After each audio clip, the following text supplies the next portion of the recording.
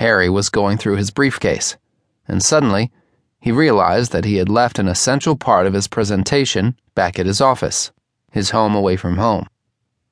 He knocked on the bathroom door.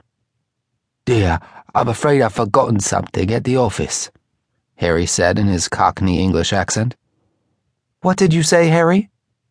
"I said I've forgotten something at the office. I'm going to go and fetch it." "Just wait a few minutes. I'll go with you." "No, it's okay. I can do it myself." "Harry, please wait for me." Harry raised his voice. "Jennifer, this is ridiculous. I am not a child. I've done this walk thousands of times." He grabbed his jacket and steamed out the door, slamming it, then felt instantly bad for his outburst. As he walked to the campus, confusion ruled the usually orderly neighborhood. The storefront glass at the local mini-market had been broken, and there were smashed groceries and spilled milk all over the sidewalk in front of it.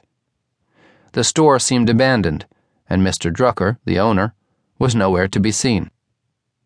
He reached the gate of the university, which had been barricaded against incoming traffic. Harry approached the guard's booth. "What's going on here, George?" "Oh, hi, Professor Mason. Don't you see? All hell's broken loose.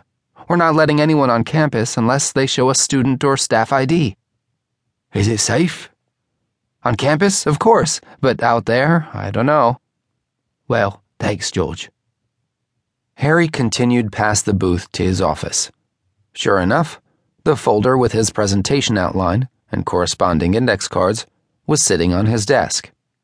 He grumbled to himself as he slipped it into his briefcase. How could I have forgotten the most important thing? Harry looked around to make sure that there wasn't anything else he had forgotten, then locked up the office and left for home. He could hear sirens in the distance, and small particles of ash were falling, covering everything on campus like a fine layer of gray snow.